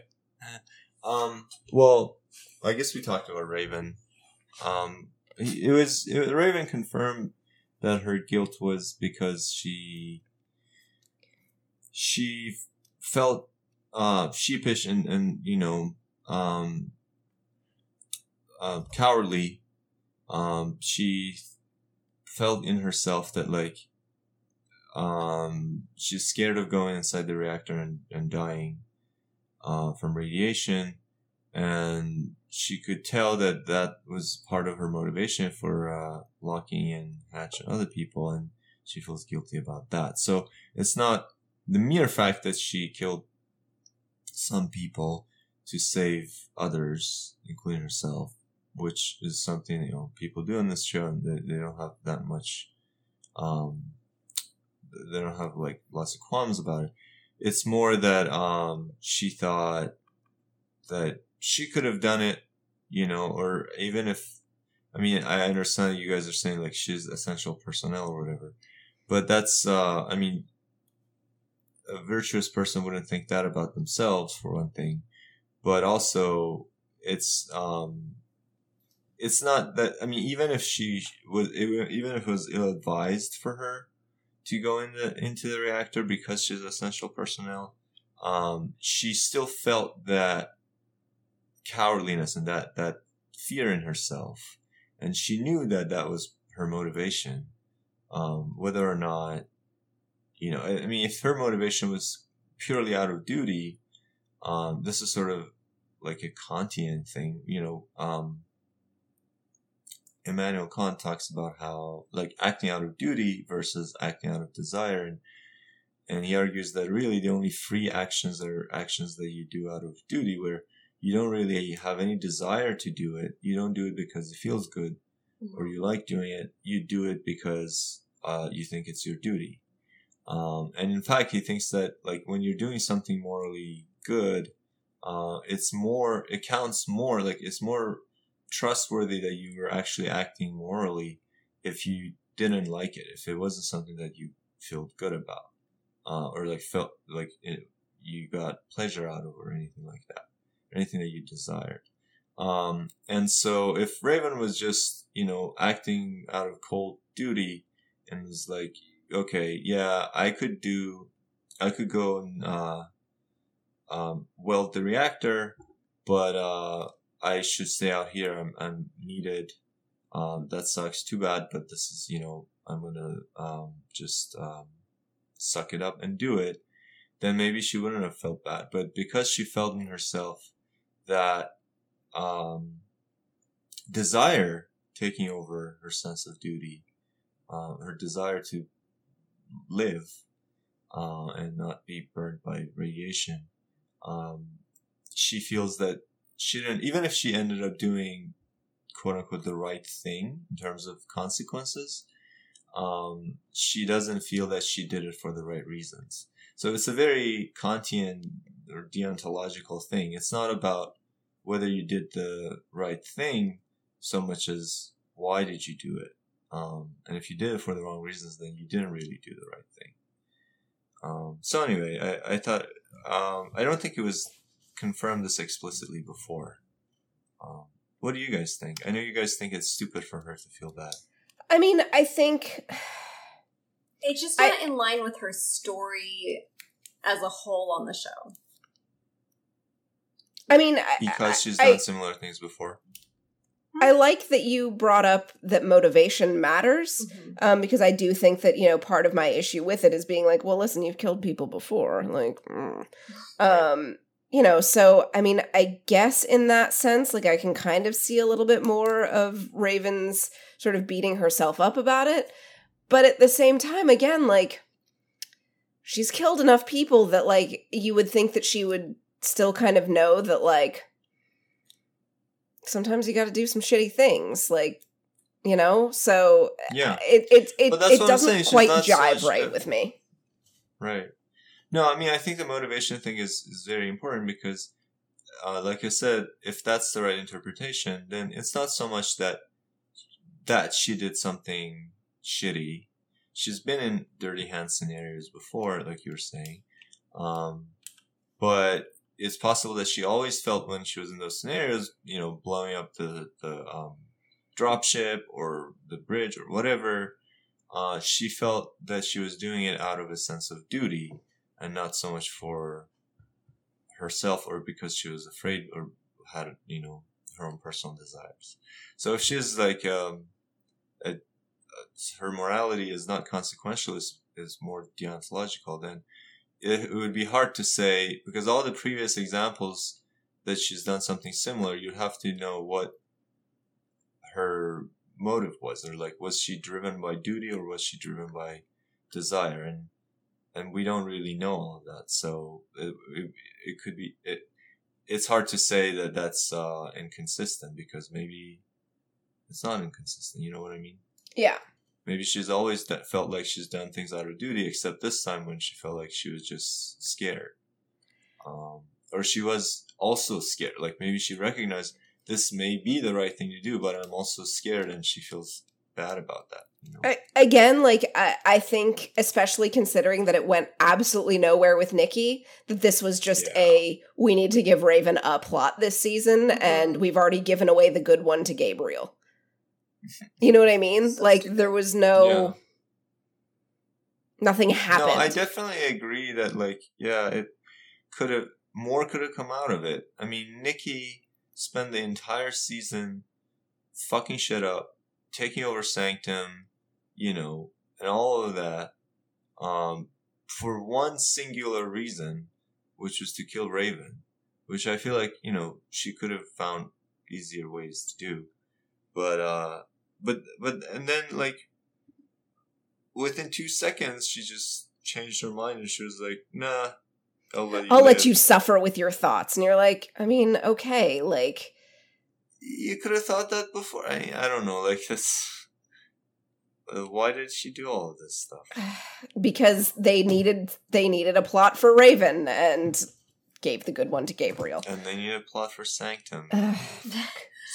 Things are happening in Sanctum. Why do they need to create a Nikki for Raven to have a story? Is like, that will always be my question with right, like, show. she could have beat herself up on her own. Yeah. That's what I'm saying, though. I don't even feel like... Or, like, had Clark comes back, and she's like, you know, she notices that Raven is super upset, and Raven explains what happens, and Clark is like, listen, I know that you feel that way, but here's the thing, like, you're essential personnel. Like, even though your motivations were, you thought you were being cowardly, and that you lied, and that you sent these people to their death, in the end, that is still what had to be done, and, you know, you're gonna be sad about it, like, I've been there before. Yeah. You know, sorry. Like, imagine if that had been it. Like, cool, we would have had a Princess Mechanic conversation. Clark would have had some time to self-reflect on all the shit that she's done, and we wouldn't have needed a fucking Nikki. Or even better, though, a callback to, remember when Clark killed Adam for Bellamy because he just, like, couldn't stomach it? Yes. And having Raven and Clark have that conversation where she's like, I have to do this. Like, I'm so worried that, like, they won't follow through with it. And then, you know, there's this many people here and then they all die and there's nothing I can do, blah, blah, blah, blah, blah. And she keeps coming back to, she knows what is the safest option in terms of getting it done. And Clark kind of looks at her and waits. And then she's the one that goes and recruits everybody because Raven's I meant this conversation after. Like, after Clark came back from Bardo. Like, in the reactor room while Raven is crying and being guilty. Like, I absolutely buy into yours. I just meant in terms of, like, if everything was identical minus Nikki, and having Clark come back and be like, hey, it's okay to feel the way that you feel. Yeah. No, yeah. Yeah, I don't even think, based on what I said before, I don't even think that Nikki was there so that Raven could have a story. I feel like, again, these are all characters that Jason hoped to write, or some writer hoped to write, and they were just not in the story, so they just wrote them.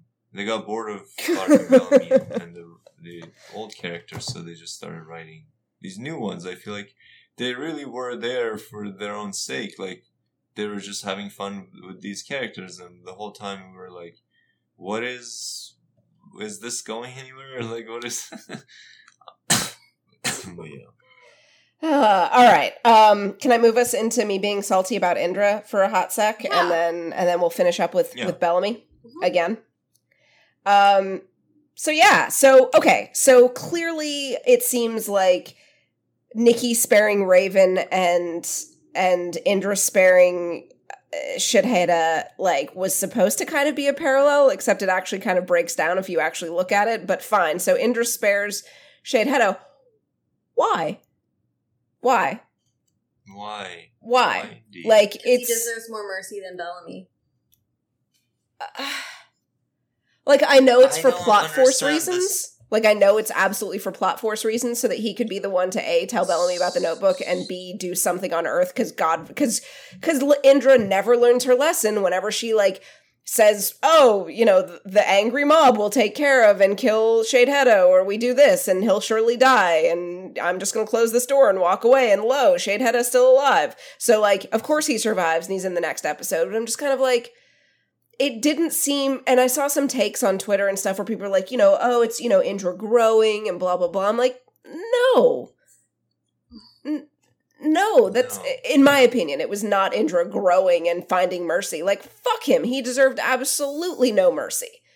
And she knew that. And then suddenly she let him live. Like, do you guys have any thoughts about them? Or am I the only one angry about Indra? I mean, no, I just I'm pretty fired up. I hate the... You sound really, really spicy about it, Shaheen. I mean, I hate this in every movie, and it happens in every fucking movie, unless it's a really good movie or show, where, like, the character that you've been waiting to kill the whole time, they capture him or whatever, they have the opportunity to kill him, and for some stupid reason they don't. And it bites them in the ass? What? Yeah, and it just feels stupid because you see that writer's hand. You're like, no reasonable person would have done this. Shithead is a hazard. He should not be let out in the wild. Like, he will cause a lot of damage just being alive. So it's proven. There are some prisoners who are like they're in a prison inside prison, they cause so much shit inside prison, like they start forming like gangsters and whatnot. They start forming their own gangs inside the prison, and they start doing violence. They take over prison and everything. So they put him in like a prison inside the prison, or like, you're too dangerous to even be with other prisoners. You've lost privileges. You do not get to earn. Just be taken away from people. It seems like when you're around people, bad shit happens. So yeah, it's dumb. and Grow, what? Like, she just slaughtered a bunch of people. I mean, granted, okay, it was sort of in self-defense. It wasn't really. They weren't. It didn't look like they were gonna kill them. So that guy had gone kind of crazy, but. Still, I mean, she did it to break free. She didn't really, it wasn't like imminent threat. So it wasn't really self-defense in that sense. And then when it comes to Shithead, who, like, if he were like in a modern court, he would get like 500 years in prison for everyone he's killed. Right, so, like, he doesn't deserve any kind of redemption or leeway. Like, he has been... like, evil with a capital E in a, like, over-the-top way this entire season. So, like, it's not like there have been any kind of, like, gray area to his character. Like, he has been presented by the writers to us as irredeemable. Mm-hmm. And yet, Indra keeps giving him chances. So I'm kind of like, do you want to fuck him? Like, what is happening? Yeah, why not have her say, like, I know that wound. That's, it's like a long-suffering death wound, and then walk away. And at least it's like, she made that decision because it's like, was the worst possible decision for him, instead of like a mercy killing. Like, let him suffer. But that's like, still not what they did. And like you were saying, Shaheen, it's just like, you see the plot strings so blatantly on the show for these last few seasons, and it's just annoying. Right, because there used to be finesse, there used to be surprise, there used to be subtlety. Yeah, like, fuck. Yeah, and ambiguity. Like, there would be decisions the characters would make, and you'd be like, why did they do that? I kind of see it, but, like, it wouldn't just feel stupid. It would be like, wow, like, this is shocking or something, Whereas, like, there's ambiguity where you can feel like, I can kind of see how the character got there. Even if I don't agree with what they did. And then there are times when you're like, no, this is just because you guys wanted something else to happen next season. Next episode. Plot force, as they say. Yeah. Okay, so now that you guys have joined me in my rant against the idiot ball, I guess it's time to talk whatever left we have to say in terms of Bellamy and Clarke, and the fact that, like, we've actually, okay, so I will say that we have talked mostly about Bellamy in this case, but, like, the writers did a huge disservice to Clarke, too. Like, that's not Clarke. No. That wasn't Clark. And so, you know, to do that to both of their characters, to both of their mains, is just... I don't even have words for it. Like, I was going to say egregious or offensive, but at this point, I'm just kind of like, petty. Like, it was petty and bad. Like, it just wasn't good writing. Yeah. So petty. In like, what I just don't get is how emotionally compromised were the writers, and by that I mean Jason/Kim, that they couldn't see the error of this choice, or how transparently the pettiness would show through this. Like, this is kind of, it's embarrassing to watch. It's hard to watch because it's like, what are you guys doing? Like how did you fuck up? How did you fuck up Clark killing Bellamy so badly that no one is sad about it? Yeah. Like, you don't seem sad, Bubs. Like, when we went into this season, and like, I certainly had thoughts. I was like, you know, it's either going to be Clark or Bellamy, and I know if Bellamy dies, like, Bubs is going to be fucking destroyed. Except you're not destroyed. I mean, how can I be, though? Because it's like, this season is so bad. Like, it's like, it's one thing if the season was awesome and I was so pumped for, like, what was going to happen next. And then, in all that excitement and thrill to see what would be next, then they killed Bellamy. And, like, that element of joy and, like, part of my little, like, battery that's getting me through all this excitement is gone. That would have been harrowing. But, I mean, this is just the whole big wet fart of a season. How am I supposed to get upset about it? I mean, it's just, at this point, I'm smacking on popcorn, watching the antics of the showrunner, just wearing his petty heart on his sleeve. It was Bellamy did not deserve, as you said, this wet fart of an ending. Like, no. It was a disservice to the character. It was a disservice to the audience. Like, again, this doesn't even have anything to do with shipping. I'm not I am a shipper. I am not a Bellark shipper, but like, I appreciate good story. Like, I was when you watch it, and you actually have a note in this, Shaheen. Why didn't Clark shoot him in the leg? Good question.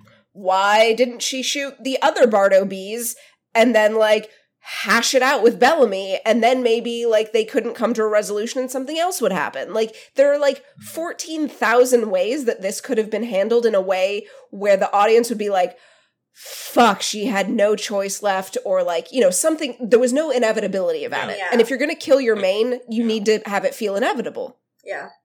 It just felt like a mistake. I mean, yeah. So go ahead, Shaheen. Sorry, like I was saying before, is like there are times when Clark, or in previous seasons, when Clark or Bellamy or whoever does something, and as the audience, you're not entirely sure if you agree that they had no other choice, but you can see how they got there. You can see why they did that. You know, like the bombing of Tondesi. Mm-hmm. Or the lever of Mount Weather. Like Mount Weather, yeah. Mm-hmm. It's like, maybe you guys had another choice. Maybe you could have waited a little. You know, they were torturing Abby, but maybe if, you know, you could have just let that go and found another way or whatever. You know, with Tondesi, you know, there could have been other ways, like, let your cover blow and just send someone else or something. Or, you know, there are ways you can think about, like, maybe this wasn't the only thing to do, but given the urgency of the situation and the, having to make a snap decision and all of that, and the sort of moral complexity of each course of action, you can see how someone would make one or the other decision, you know? In this case, it just didn't feel that way. Like, I mean, she really didn't have to do that to get the book. No, like, she didn't have to get the book. Like, they tried to ratchet up the tension, being like, the portal is going to close. But again, we already talked about the fact that, like, why does it matter if Crazy Bill has the code? Like, you know, like, getting the book or whatever, like, she thinks that they're going to torture Maddie about it. But just have her spill.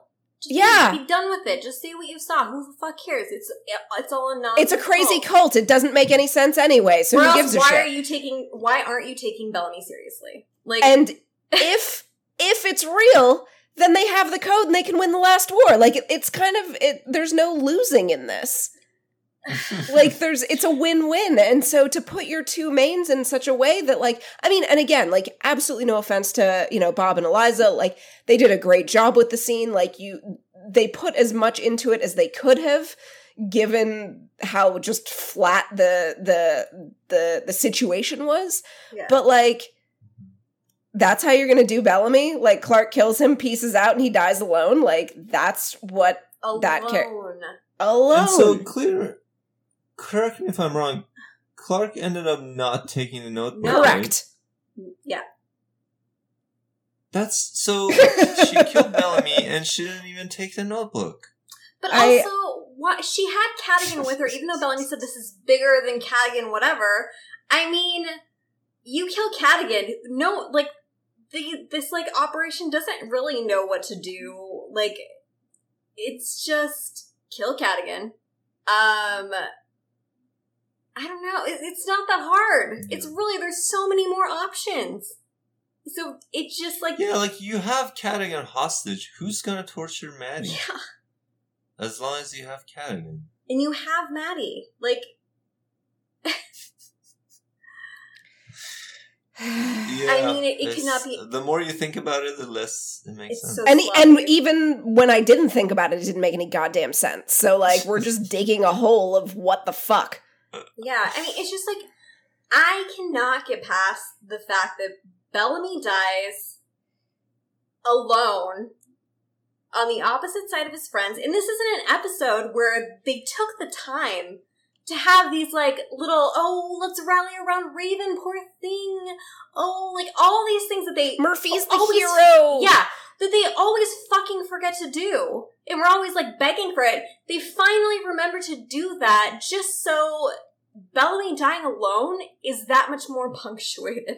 Like, that's shitty. Like, that's just really shitty. And why? Why on earth? Like, I could think of a zillion ways it could have been done better. Right, and that's the thing. It's like, not hard. Like, this is the way that it could have been the most senseless and cruel and petty. Like, that's exactly what it was. we had this super cool dude edgelord in our mentions trying to actually our Twitter account as to why, like, he's not a shipper or a stan, so, like, he doesn't care as much about, like, that bullshit. He gets story and, he's there for, like, the plot and, he's very smart and stuff like that. And completely missing the point that everyone else is trying to make. I'm not mad that they decided to have Clark kill Bellamy. That could have worked. Like, that's not the choice that I would have loved in terms of, like, that sucks. Like, that could have been, on paper, a very emotional, fucking gut-wrenching thing. Like, that sucks. Like, killing Bellamy fucking sucks. Like, he has been through the show, but, like, if we're gonna have a high-stakes death, fine. The complaint isn't that Clark killed Bellamy. The complaint is it was just fucking sloppy. Mm-hmm. And, like, this dude would just went on a rant in the mentions for maybe again about why the rest of us shippers, quote unquote, his words, why us shippers and stans, like, are just, so stupidly upset about this. And it's like, bro, for somebody who is as clearly smart as you say you are, your reading comprehension is terrible. Like, it's just, yeah. I'm convinced all of those guys are actually Jason. It's just Jason Stan accounts. There's actually one on Reddit that, like, posted, and I was like, okay, wait a minute. That actually legitimately sounds like Jason talking. It was like something about how, well, death is senseless. Well, you know what? When you write a story, it should also mean something. Because you have the authority over the story and you're trying to say something. Yes, there could be an element where death is senseless, but in the final season, 3 episodes before the finale, with the male lead, no. After giving him a shit plotline for 3 episodes, that's not what senseless means. Well, also that's not how you show it in a story. Also, like, all of these, writers and directors and Hollywood and all this, they're all artistes.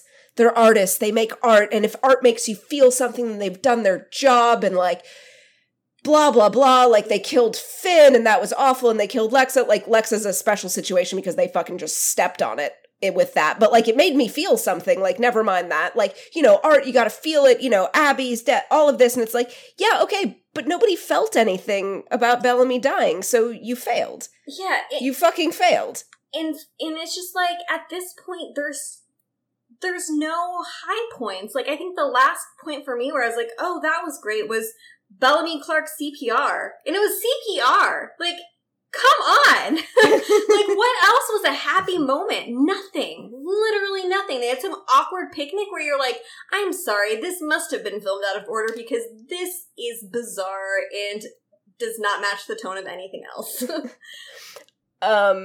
Did you feel anything, Shaheen? Like, was it... No. Step in here. No, it was, like I said, I mean, I sobbed when Lincoln died. When Clark killed Finn, I cried. I cried did when not Lexa feel died, anything. obviously. I cried when Lexa. I cried. Yeah, You're not a stranger to crying and having feels. Mm-mm. Yeah, all of it, like, but yeah, I mean, that really hasn't happened, honestly, since season 4. For me to like really, really feel the weight of something, but this was particularly flat-footed. And yeah, it just didn't feel like something I would understand happening at that moment. And I think the important thing is to keep in mind what you said, Joe, that it's not about what happened, but it's about the manner in which it was executed. Yeah. It's about how it was done. It's not about what they did, but how they did it. I'm, you know, as I've tried to indicate throughout this podcast, I try to be like open-minded with respect to narratives, and I'm not one of those people who say like everyone should follow Aristotle's Poetics to a T. Not to be too prescriptive about it, but fine. I'm fine, write postmodern stories, things don't go anywhere, where, you know, people die shitty deaths, whatever, but it still has to be rewarding. You know, it has to make you feel something.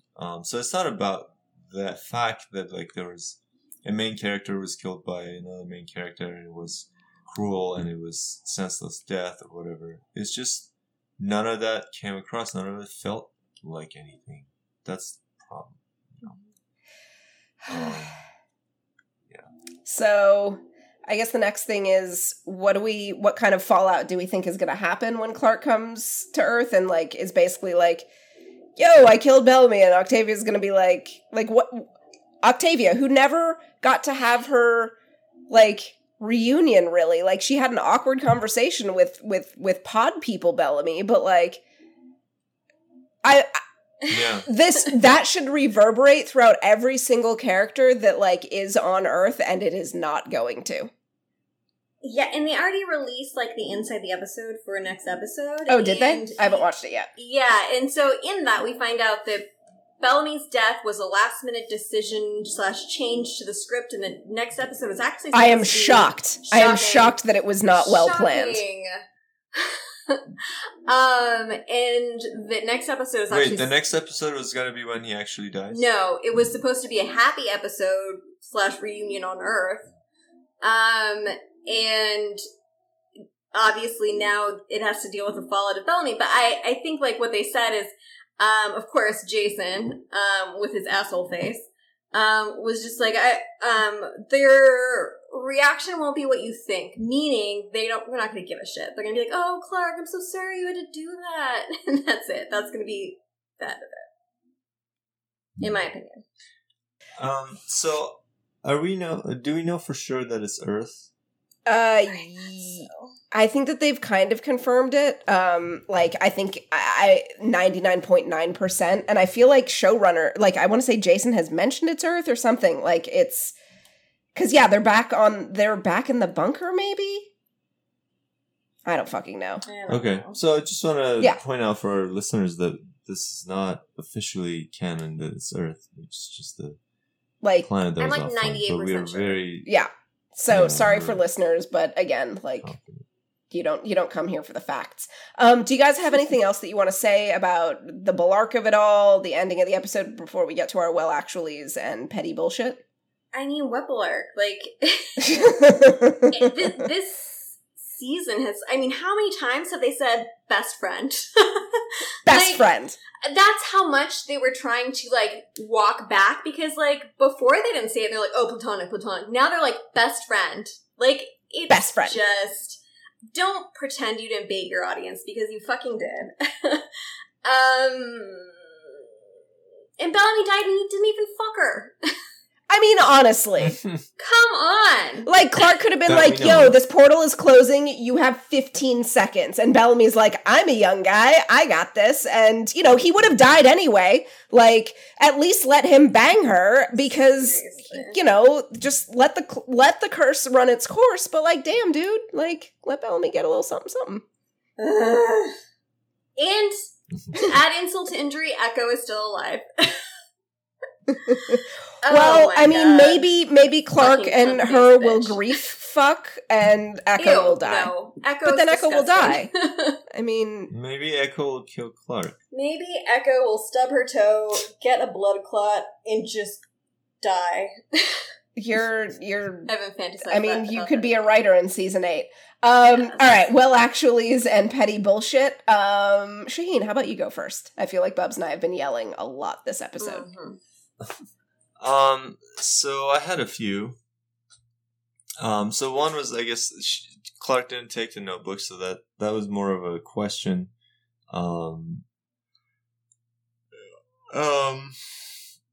So why is Clark speaking Trigeta slang to Bellamy? Because Bullark fans don't like Turgetta slang because they didn't like when Grounders took over the show, and so it's another insult to injury to Bullark fans. Well, are they trying to do it because then the Bardo bees don't know it? Like, that was my understanding. The thing but is, then they didn't have to be in the Cadigan room. knows it. They I could mean, have had no one in um, the room. It could have just been Bellamy. I mean, that's a... Like, the people who mattered knew the language. Shedheda knows the language, and Cadigan knows the language. The other, red shirt Bardo bees, what does it matter what they hear? I don't think it's, I don't know. I would have thought that she didn't want, Cadigan or, Shedheda to know more. Oh, I thought about she the didn't want the notebook, bees to know. Because, yeah, Shadehetta speaks Trig, and, I mean, Bill was gone at that point, but also that.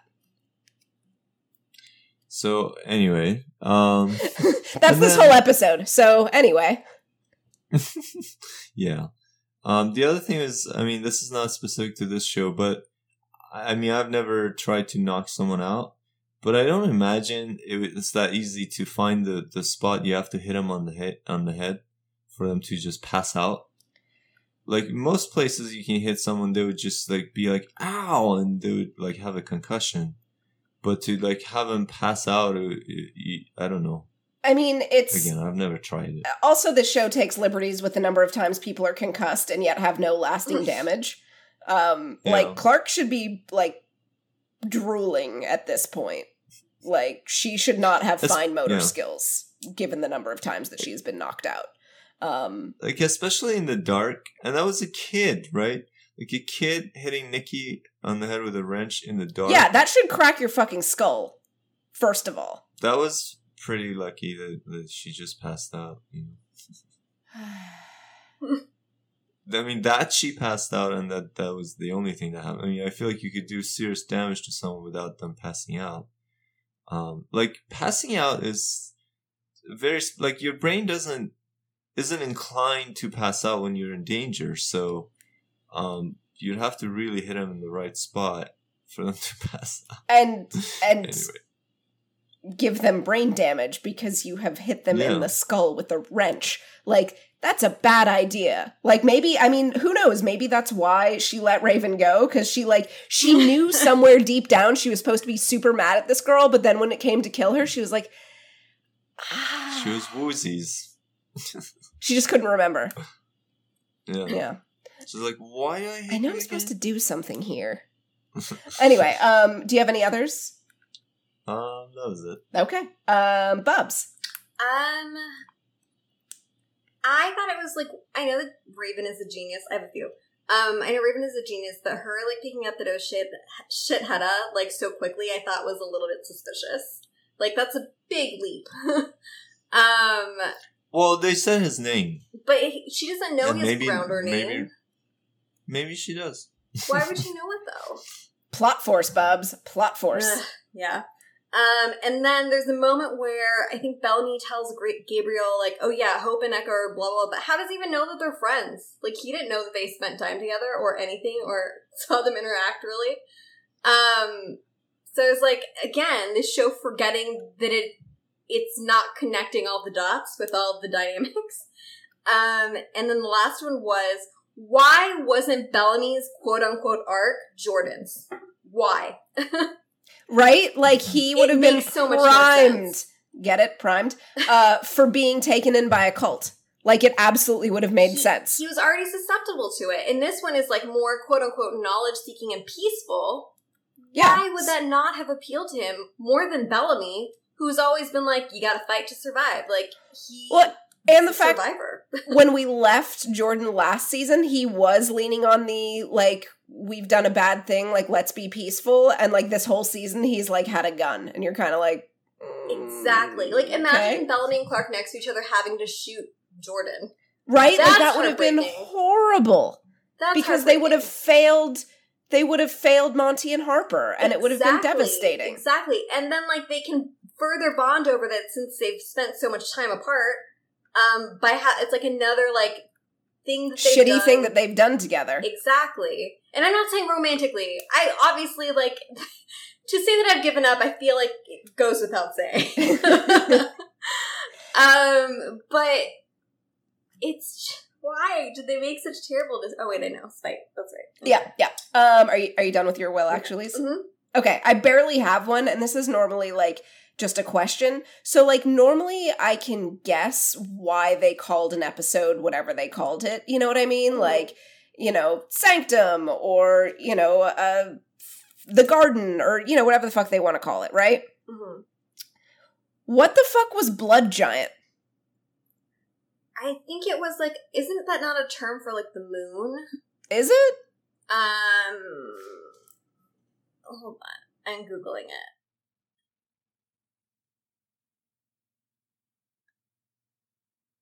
Huh. Google is only giving me results for the 100. I know. I'm seeing that too. I got like one like video game mention. Yeah, so I'm guessing that I don't think it's a thing. So I just want to know why did they call it that? Because it makes no like, usually there's some sort of thread and I'm like, well, did you guys cut a scene? Like, I'm super confused. Like, there's a song called Blood Giant. All right, moving along. What kind of movies and TV shows do you guys have to recommend to people that are maybe less shitty? I did watch Teenage Bounty Hunter, as I told you. Finally! Texting you while I was watching Finally! it. And it was really sweet. Like, it was enjoyable, and I think with all the crap 2020 stuff going on, it was definitely the right call.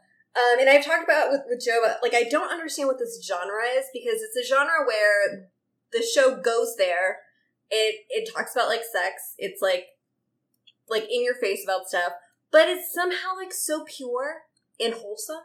Yeah. And this is, like, the perfect example of that genre, and I loved it so much. It's, like, these two sisters who love each other so, so much, and the relationship is so sweet. And yeah, so much great stuff happens. A good ship that was unexpected. Yeah, and then one other thing, I just watched Julie and the Phantoms on Netflix, which is younger. I would say, like, if you have kids, you can watch it with them, but I really did enjoy it. It's like a 90s boy band died and came back as ghosts in 2020 to help this girl whose mom died, and she stopped doing music when her mom died to get her back into music, and it's, again, just really sweet. Okay. Thank you for those recs. And I'm so glad that you finally watched Teenage Bounty Hunters, because so good. when I watched it, I was like, this is Bubs' show. Why the fuck isn't everyone I'm else so glad watching you it? bitched to me about it long enough. I am there to bitch in your DMs. Shaheen, what about you? Have you watched anything, or are you back on your Harmon train, or? I've been kind of busy with other stuff. I don't have anything to recommend, but you guys hear about that Netflix movie that got controversial? No, which one? Cutie? Yeah, Cuties. Oh, was that the like twerking toddlers? Yeah. Yeah, no, I Yeah, won't be it's- watching that. Okay. So that's I'm not recommending, but just interesting thing to look into, because some people think it's child pornography, other people think it's a good social commentary, and it's an award-winning movie. It's French, so is it like a cultural difference? Like, we're just more squeamish with sexy things? I don't know. It's just interesting because, like, to think about from point of view of Maybe culture and things like that, because some people are really outraged and some people think it's fine. Well, I think so. I was a big fan of Dance Moms. It's like the only reality television show that I actively watched. But there were some times where I felt uncomfortable with some of the dances that the little girls would do at competitions, because I'm like, why are they in like hot pants and like sports bras? They're like 7. And so, but like their families are there. And no one bats an eye at that. So it does feel like it's a cultural thing. Like, and at the same time, it's like, why are you sexualizing a child? Like, they're obviously they're having a good time. They're performing. They're doing their thing.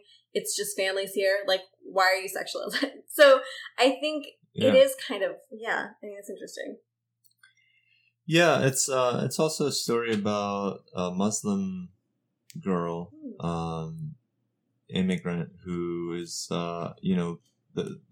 she's struggling with, she comes from a culture of modesty, and then she gets into this dance class where she has to be. Wait, is it fiction? I thought it was a things. documentary. Am I thinking of a different thing?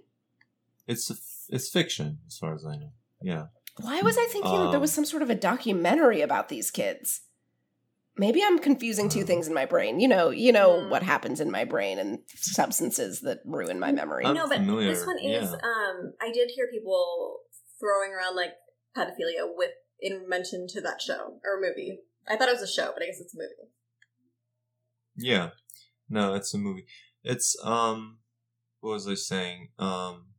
Yeah, so it's just controversial all around. Yeah. That's it. Interesting. But Well, okay. You enjoyed it? So it was like... Well, I haven't actually watched it. So you're just bringing up controversy just to stir the pot. Yeah, I mean, I've seen little bits of it. We might watch it. I read a little bit about it. Perhaps you will report back to us next week and let us know. Children, Yeah. toddlers twerking, pornography, or no? We'll do a poll. I'll Yeah. let you know. Dance. That was horrible. I'm so sorry. It took me a little bit too long to get that. It was top shelf. It was not. good. It was okay. It was good. So I'm trying to think, like, I feel like we've like marathon through some stuff recently, and I think I recommended Snowpiercer last week. I feel like we've watched something in between then, but who the fuck knows what it was. We've finally, after years and years and years, gone back to Agents of S.H.I.E.L.D. We left it, I think, during like there was a writer's strike or something like that, or like a hiatus of some sort in season 4, and they just aired their finale for season 7 this year, like a couple of weeks ago. So like we finished up season 4, which actually ramped up and got really good, and they totally did a City of Light storyline, but they actually kind of nailed it, and it was really good. And then now they've kind of zagged the show into a different direction. But it's so far, like, considering it's a network show, it's on ABC, like most seasons had like 20 something episodes. very few of them are kind of duds. They you know, again, we're just getting into season 5, but like, damn, they really do a good job like progressing their characters, remembering character relationships. It's funnier in season 5. So yeah, I think it's good. Like it's a good, easy watch, and there are a ton of episodes. If in, you know, this year of our Lord 2020 of everything being on fire or ill or pandemicked or homeless or murdered by police, it's a nice little sort of easy watch that like still lets you have feelings about things, but like you can also just relax. That sounds great. Right? Like you're just kind of like, all right, show me some like superhero shit and a ragtag team of found family who love each other. Yeah, that's nice. All right, so we have completely, hopefully we have satisfactorily shredded and discussed this episode. We did have a lot of people who were asking for our coverage about it. Some people thought that we wouldn't cover it. I'm like, of course we're gonna fucking watch this episode and bitch about it. What the fuck else have we got going on? We love it's cathartic ruining our days.